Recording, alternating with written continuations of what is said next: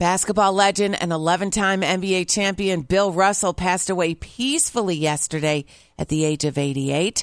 Turning to baseball, Angels' Reed Detmer struck out 3 Rangers on 9 pitchers in the second inning of their 4-game series finale. Detmers is the first pitcher in 7 years with a no-hitter and in an immaculate inning in the same season. Rangers still got the win, take 3 of 4 in the series. MLB trade deadline is tomorrow. Brewers have reportedly had trade talks with the Yankees for outfielder Joey Gallo. NFL disciplinary officer Sue L. Robinson expected to make a ruling today on the punishment for Browns QB Deshaun Watson. Watson has reportedly settled 3 of the remaining 4 active civil lawsuits against him.